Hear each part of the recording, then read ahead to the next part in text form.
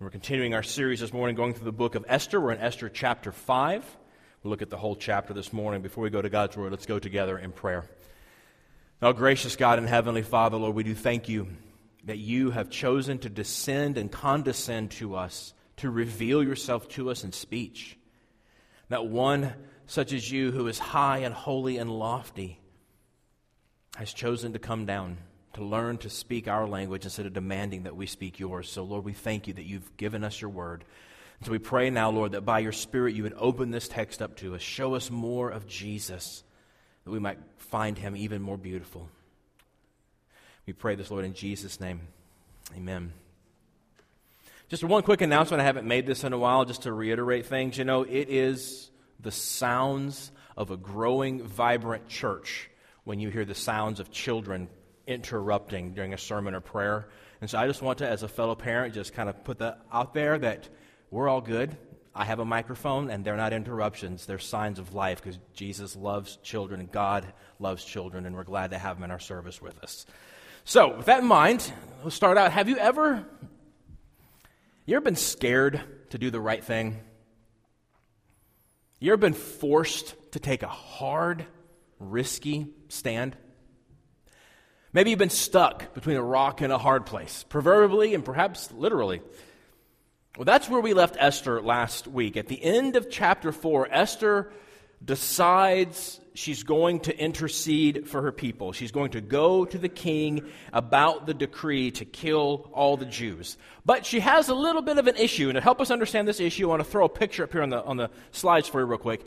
I love when history and the Bible intersect. This is an actual thing archaeologists have discovered in Persepolis. You can go there in modern-day Iran, I believe.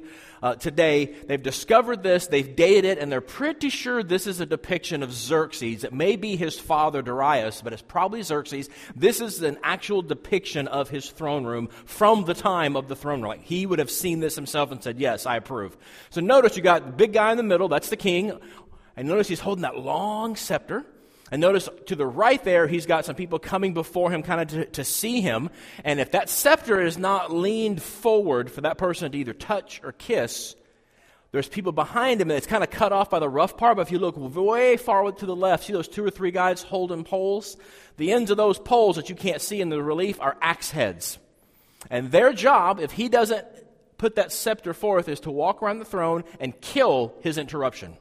Because you didn't get to go to the king without an invitation. I mean, again, like I said last week, I've heard about some secretaries being pretty fierce gatekeepers for their bosses. This is kind of crazy. And the queen is not exempt from this rule. She can't just walk up in there and be like, "Sup, Xerxes?" Only 7 people in the kingdom could do that, and she is not one. So she is risking her life to go and to talk to him uninvited about this decree. So she has all the Jews in Susa fast for 3 days. And at the end of those 3 days is where our text picks up, with Esther looking at this scene, entering this scene, preparing to give a trembling invitation. So if you'll turn over to page 10 or turn there in your own Bibles, we'll read the first 8 verses of Esther chapter 5. On the 3rd day, Esther put on her royal robes and stood in the inner court of the king's palace, in front of the king's quarters, where the king was sitting on his royal throne inside the throne room opposite the entrance to the palace. And when the king saw Queen Esther standing in the court, she won favor in his sight. And he held out to Esther the golden scepter that was in his hand. Then Esther approached and touched the tip of the scepter. And the king said to her, "What is it, Queen Esther? What is your request? It shall be given you, even up to half my kingdom." And Esther said, "If it please the king, let the king and Haman come today to a feast that I have prepared for the king." Then the king said, "Bring Haman quickly, so that we may do as Esther has asked." So the king and Haman came to the feast that Esther had prepared. And as they were drinking wine after the feast, the king said to Esther, "What is your wish? It shall be granted you. And what is your request? Even to the half of my kingdom it shall be fulfilled." Then Esther answered, "My wish and my request is, if I have found favor in the sight of the king, and if it please the king to grant my wish and fulfill my request, let the king and Haman come to the feast that I will prepare for them, and tomorrow I will do as the king has said. So this is God's word. So we've been looking at Esther through the lens of what I've been calling empire. Not government, but the bigger culture behind government. That set of foundational beliefs that kind of drive entertainment and politics and just the culture in general. Today, in this scene, we're going to add another aspect to that, and that's the aspect of idolatry. Because the biblical writer brings that in this chapter. Now, when I say idolatry, I don't want you to think like National Geographic and like primitives dancing around a totem, okay? That's not idolatry in its total. Idolatry is putting our affections, it's putting our longings, it's putting our desires on anything other than the God of Scripture and looking to those things to fulfill us, to give us joy, to give us peace, to give us happiness. We can do it with spouses, we can do it with children, we can do it with careers, we can do it with stuff, cars, houses, vacations, lifestyles, whatever. Anything that we say, if I have this, I'll have joy. That is what the Bible calls idolatry. And the text gets into that today, which gets us to our theme for today, which is this. Idols demand our sacrifice, but Jesus sacrificed for us. So let's jump in here. So it's been 3 days for Esther and her people under the shadow of death. And on the third day, she goes forward. And look close with me at verse 1. Verse 1 tells us, what did she do? She put on her royal robes. The time of mourning and crying out to God was over. It's time for action. And I love this because it literally says Esther wrapped herself in royalty. Because literally the rest of the verse says Xerxes sits in his throne of royalty in the house of royalty. So she comes adapting to that. So, well, I'm going to put on my royalty too, because she's coming trembling before the one who has the power of life and death over her. Now, usually I wait to the end to do this part, but this is so good I cannot pass it up right now. For those of you who've been united to Christ by faith, for those of you who have placed your faith and trust in Jesus, that is a picture of the gospel right there. We come before the great throne room only wrapped in the righteousness of Jesus. The New Testament calls it union with Christ. There's another place, and the Apostle Paul calls it you are clothed with Christ. That in Jesus we are wrapped in the royalty of God, and we are welcome to come right into His very throne room. It's a beautiful picture of the grace in which we stand. And Esther, she comes trembling, afraid she's going to die. But for us in Jesus, we get to come before the fierce, awesome holiness of the Creator, unafraid, because clothed in Jesus, He's safe. Because when God sees us, He sees His beloved Son in whom He is well pleased, because unlike Esther, who was afraid to die, Jesus did die to purchase our place in the throne room. Oh, it's a beautiful picture right here at the very beginning when God sees us with favor, just as Xerxes saw Esther and gave her favor, granting her access. And in typical ancient Near Eastern fashion, he exaggerates and offers her half his kingdom. If he was living with us today, he would say, whatever your heart desires. It's one of those things, it's not actual literal, but it means I'm very disposed to hear you right now. So whatever your heart desires, what is it you want? And she invites he and Haman to a meal. And Xerxes, who we've seen likes to feast, channels like his inner Homer Simpson, is like, woohoo, food, wine, let's go, grab Haman, come on. You can the excitement jumps off the text if you look at it. But there's more than meets the eye here. I want to zoom in on verse 4 together. Let's look at verse 4. It says, let the king and Haman come today to a feast that I have prepared for the king. Now there's more than meets the eye here. A couple things. First of all, notice the feast has already been prepared. She expected God to grant her prayer. She expected to live. She expected Xerxes to be favorable. So she did all the prep work in advance. That's real faith right here. And, maybe it's just me because I love food. She's preparing this feast, maybe as queen, she's having others. But let's just say it's her while she's still fasting. She's resisting nibbling and everything because she really wants God to grant this request. But the more profound thing going on in this verse is in the original Hebrew, the last words are not the king. It's him. And if, the writer of the book of Esther was in a modern English class, it would be circled, and the teacher would write vague pronoun reference. Tighten up. Because contextually, we assume, like the translators, she's talking about Xerxes. Grammatically, it actually leans more towards Haman that is being referred to. Why is that a big deal? Because it's purposely ambiguous. Why? Because Esther's on a mission. Haman and Xerxes are tight.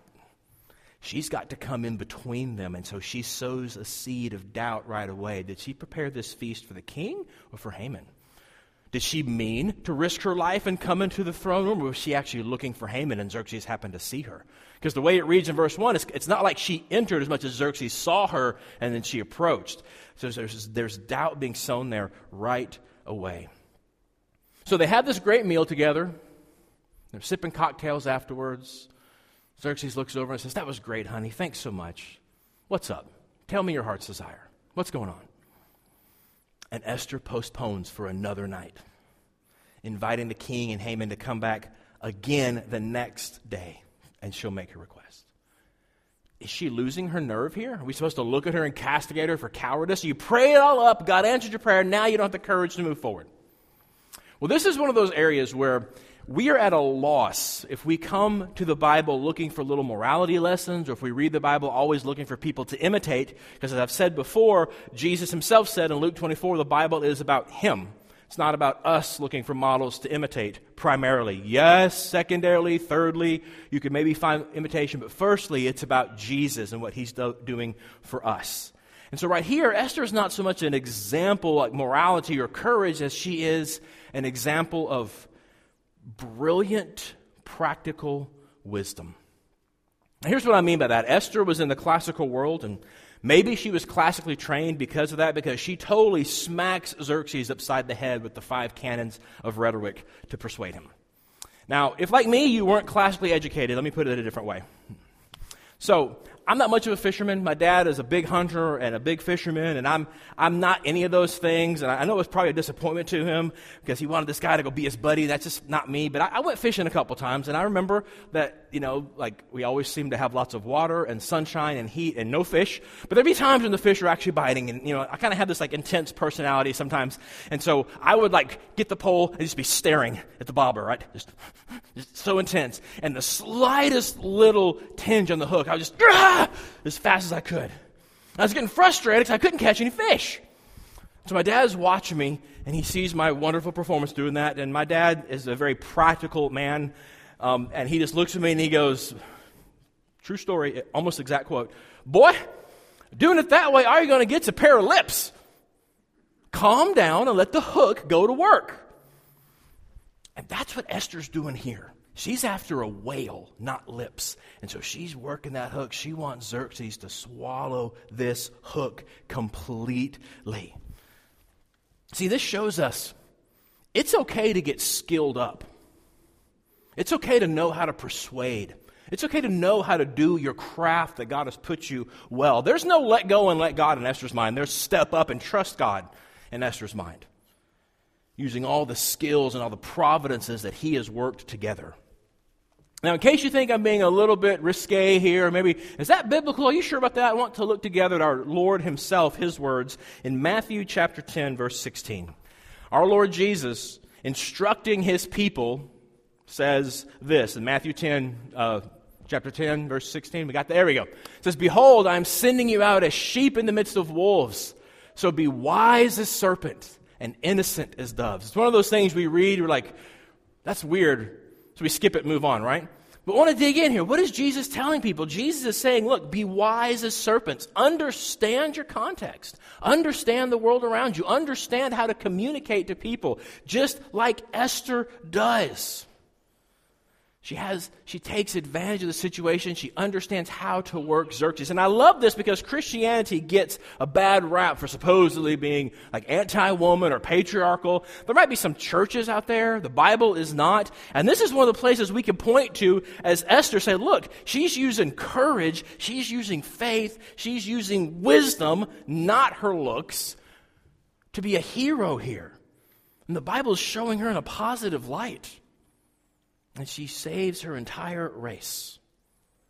In fact, the main male characters, Mordecai, Xerxes, and Haman, all come across as not the nicest or the brightest of people, and she stands up as a shining light.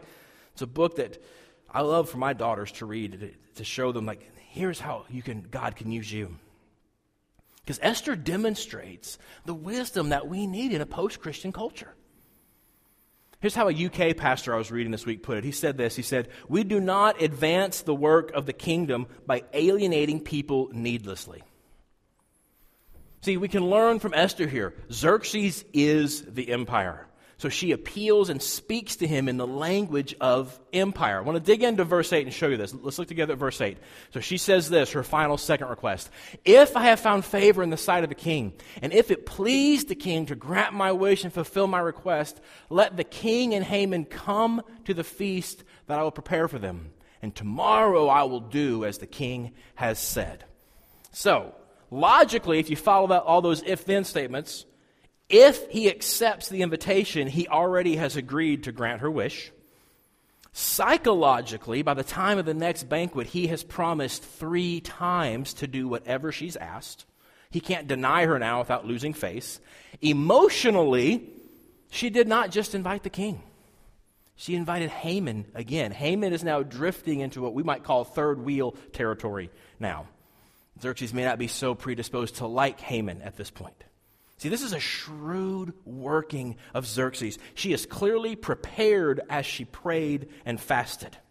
So she extends this trembling invitation, and it's accepted. And then the writer shifts the scene very abruptly from her trembling invitation to a bragging invitation. Let's look together at verses 9 through 14. "And Haman went out that day, joyful and glad of heart. But when Haman saw Mordecai in the king's gate, that he neither rose nor trembled before him, he was filled with wrath against Mordecai. Nevertheless, Haman restrained himself and went home, and he sent and brought his friends and his wife Zeresh, and Haman recounted to them the splendor of his riches, the number of his sons, and all the promotions with which the king had honored him, and how he had advanced him above the officials and the servants of the king.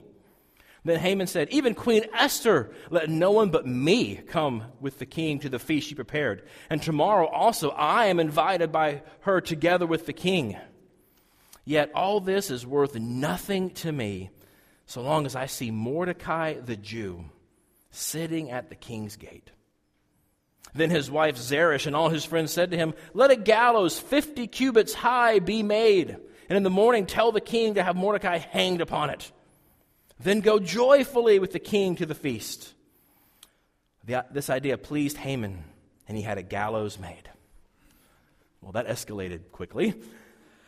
So Haman leaves the banquet elated. He's like doing the Carlton down the street. He's so excited. It's been the best day of his life, right? Maybe he's like channeling the early 80s music. He's like, ain't nothing going to break in my stride, right? He's just super excited, right? And he sees Haman. He just hates him. And he wants him to squirm because Mordecai has the edict. Mordecai knows Haman made the edict. He should be scared, and he's not scared. He doesn't respect him. He's not intimidated by him. All that good in his life just evaporates, leaving him filled with wrath. It's a crazy, sudden shift in emotions, and it should make you kind of chuckle, kind of feel sad, and kind of also go, what on earth is going on here? Why this sudden shift in emotions? Well, the writer tells us, we don't have to leave it up to our speculation and creativity.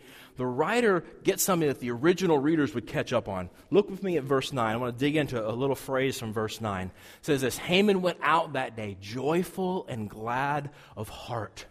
That's like a phrase that when an Old Testament person hears that, they would recognize that phrase. Like if I said the rocket's red glare, you would immediately think of the Star-Spangled Banner. They would immediately think of a primary incident.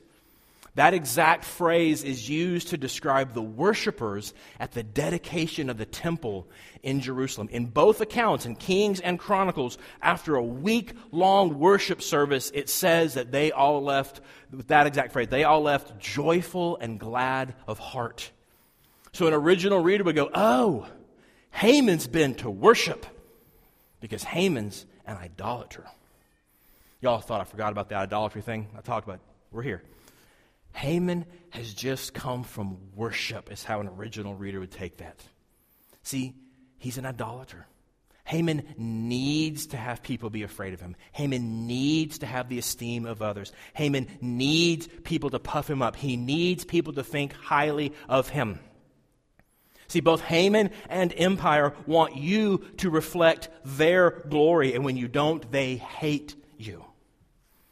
You know, boys and girls, unfortunately, those of you listening at home and here, you kind of get this maybe a little more intensely than your parents get this. What happens at school, or maybe even in other groups, when you want to fit in with others? Well, they expect you to do what they like, right? Don't do what you like, do what we like, and we'll accept you. Think what we think is cool, and you'll be cool too. See, Haman thinks Haman's cool. And when Mordecai doesn't think Haman's cool, Haman hates Mordecai. He is a fanatic to protect his idol. And before we dig into him, we have to check our own hearts and recognize that deep down, like Haman, when it comes to our idols, we're all fanatics too. These idols we have in our hearts, those things that we think are important, those things that we want recognized, when others don't recognize them, or when others perhaps threaten our idols, we attack. We get angry quickly. I mean, think about it. What causes you, like just like that, to just get angry so quickly? Most likely, an idol of your heart has been threatened in that moment. And so we attack. That's what happened to Haman in this chapter. See, when we overreact in a given situation, it's usually because a particular idol is being threatened. We lash out in anger, just like Haman does in verses 12 and 13. He's bragging to his cronies about all his greatness. Sounds like a real fun party, right? And he confesses that it's all worthless because of this one thing. And I love how Haman's like father of the year there. We can assume his sons are right there. He's bragging about his sons. And y'all are all worthless because Mordecai breathes. Thanks, Dad. I mean, I can make fun of him some more, but I won't because I get Haman here, actually. I have a people-pleasing heart. I do. I want to be liked so bad. And if just one person has an issue with me, if I know just one person might not be too happy with me, I might not be on their good boy list, I just fixate on it. I can't think of anything but that. I get insecure. I doubt everything in my life, and I just can't stop it because I need Jesus real bad. I need to rest in what the gospel says, that Jesus puts his approval on me, and in Jesus, God puts his approval on me. I shouldn't care what other people think, but I'm an idolater at heart. I want people to like me. If I believed the gospel, I wouldn't be an emotional roller coaster like Haman. And I bet I'm not alone. In Jesus, dear Christian, our joy should just be impenetrable. But it's not, is it? Like Haman, man, we let all sorts of things steal our joy. I mean, yes, I know that I'm a Christian. I know that God loves me and that Jesus holds me close. But really, that doesn't even matter that much because I can't get pregnant. My boss doesn't like me. I have no friends. That guy has more stuff. My spouse doesn't like me. My life seems pointless. Fill in your blank. Yeah, good theology, but... See, this is where the wisdom of Esther comes in to help us. Because empire is full of idolaters just like us. They are looking to siphon security and happiness from anything. And so when we are out there in empire, we can expect them to react poorly because we know we do. And so I have the resources of Jesus and I don't react well. I certainly can't expect someone who doesn't have the resources of Jesus to react well. I mean, let's just get real practical, right? There is no conversation about gender issues. If we don't celebrate gender confusion, we are attacking their idol and we are hated. That's why there's so much anger and irrationality about that issue.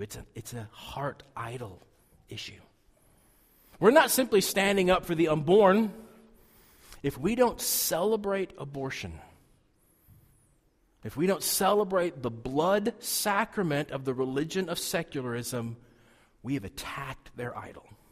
And they lash out because they hate us. we have threatened their idol. That's why they demonize the pro-life. And that's why we sometimes demonize people we disagree with too, right? Because they've attacked my idol. And I lash out.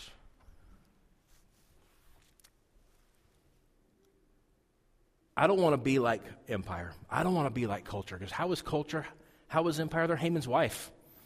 Haman's wife says, you know what? Let's destroy anybody opposed to you. Don't wait 11 months. Cancel Mordecai now. See, Haman needed better counselors. These were his people that he surrounded himself with, so they affirmed him in his folly, in his idolatry. I think it was Paul Tripp. I couldn't find this, but I think it's Paul Tripp who said that trying to understand ourselves is like looking into one of those carnival mirrors that distorts you. You'll never get an accurate picture. You need God's word held up to you to give you an accurate reflection. But you also need God's word typically held up by someone not in your tribe. Because often, like Mordecai, what happens is, like Mordecai got this in chapter 3, if you remember, co-workers who weren't Jewish came up to him and kind of held up a mirror of truth, said, why are you disobeying the king? You're going to get in trouble. He ignored them. Haman doesn't want people who disagree, so he surrounds himself by cronies, and both suffer tremendously because they didn't have an adequate person in their life who could hold up God's word and say, are you responding correctly? See, God often uses people, at least for me in my life, with whom I disagree. Even people who hurt me have often been the most effective tools for checking my heart against Scripture. Haman didn't have those people. Mordecai ignored them, and it cost them both. So the chapter ends with dramatic tension, is what they call it in the literary world. Mordecai is a dead man walking. Esther's wisdom may be on the process to save her people, but because she delayed one day, it's going to cost her her adoptive father. Because there's a trembling invitation, there's a bragging invitation, and we'll wrap up with a gracious invitation. That's not in the text, but it's kind of above the text. We said our theme for today is that idols demand our sacrifice, but Jesus sacrificed for us, and we see that theme playing out in the two kings in this chapter. Xerxes is completely unapproachable to his people. He has an entire system set up on the pain of death so that you can't come right up to him. Because fundamentally, people are a burden to be kept away. The other king in this text is God himself, who is also utterly unapproachable because of our sin. And the Old Testament outlines an entire system set up on the pain of death so that we could not come right to him. Not because we were a burden, but to protect us from being destroyed by his holiness. But then his only son, the Lord Jesus, comes and he pays the price to fulfill that system so that we can go into God's presence. By his own blood, Jesus paves the way for us to go directly into God's throne room, wrapped in his royalty as his beloved children. See, Esther faced death to stand in this gap for her people. Jesus tasted death to stand in this gap for his people. And now God is gracious to sinners like us. In Jesus, he lowers the scepter and says, come to me all who are burdened and heavy laden, and I will give you rest. Because the rod of his judgment fell on Jesus instead of us. Well, if you're here today or listening today and you wouldn't call yourself a Christian, and let go of those things in your life that you look to for meaning or security or identity. And you don't just do it by getting disciplined. Okay, I'm going to stop doing that. But I would compel you to look at the beauty of Jesus, to look at this gracious man in the gospel, this God who chose to come to us when we could not come to him. See the beauty that he offers you and let go of this other thing and grab onto this beautiful thing. Place your faith and trust in Jesus as the resurrected Lord, and he will set you free from those things. And for those of us who are Christians, I had this really great setup for communion. We're postponing communion until next week because we want people to be here and participate in it. But think about communion. Back in verse 5, Xerxes gets an invitation and he's super excited to go be with his bride. And it's my joy to tell you that the Lord Jesus Christ looks at our communion services super excited to have a meal with his bride. So often we come to communion because it's a very serious thing, and it is, but we forget the emotional context that Jesus is excited to meet with his bride again. He's like, yay, I get to feast with those whom I love more than anything. He is excited to graciously receive us in communion. So as you prepare yourself, dear flock, for communion next week, think about how Jesus is actually excited, ready for your date together in communion, longing for it. And see again the beauty that he offers to you. That he truly loves his emotionally insecure, idolatrous people like me. Because that's the beauty of the gospel. Let's pray together. Oh, gracious God, it's too much. It's just too much. Too good to be true, Lord. It really is. We thank you, Father, that your grace is bigger than our skepticism. That your joy at us is bigger than our unbelief, and that your longing to be with us is bigger than our reluctance to come. And so, Father, we ask that you would once again do your work of grace. For those of us who already know you, would you draw us deeper into the beauty of Jesus, that we may rejoice that we stand in union with him, and that the incredible news that in Jesus you see us as beautiful too. And Lord, for those here today who are listening who don't know you, Lord, we claim your promise. Jesus, you said yourself that if you are lifted up, you will draw all people to yourself. And Lord, we have lifted you up this morning, showed that you have been crucified for sinners and raised for our life and to defeat death. So, Father, would you do your work of drawing people to him even now? Would you cause people to confess faith in Christ even this moment? And we ask all this, Lord, in Jesus' name. Amen.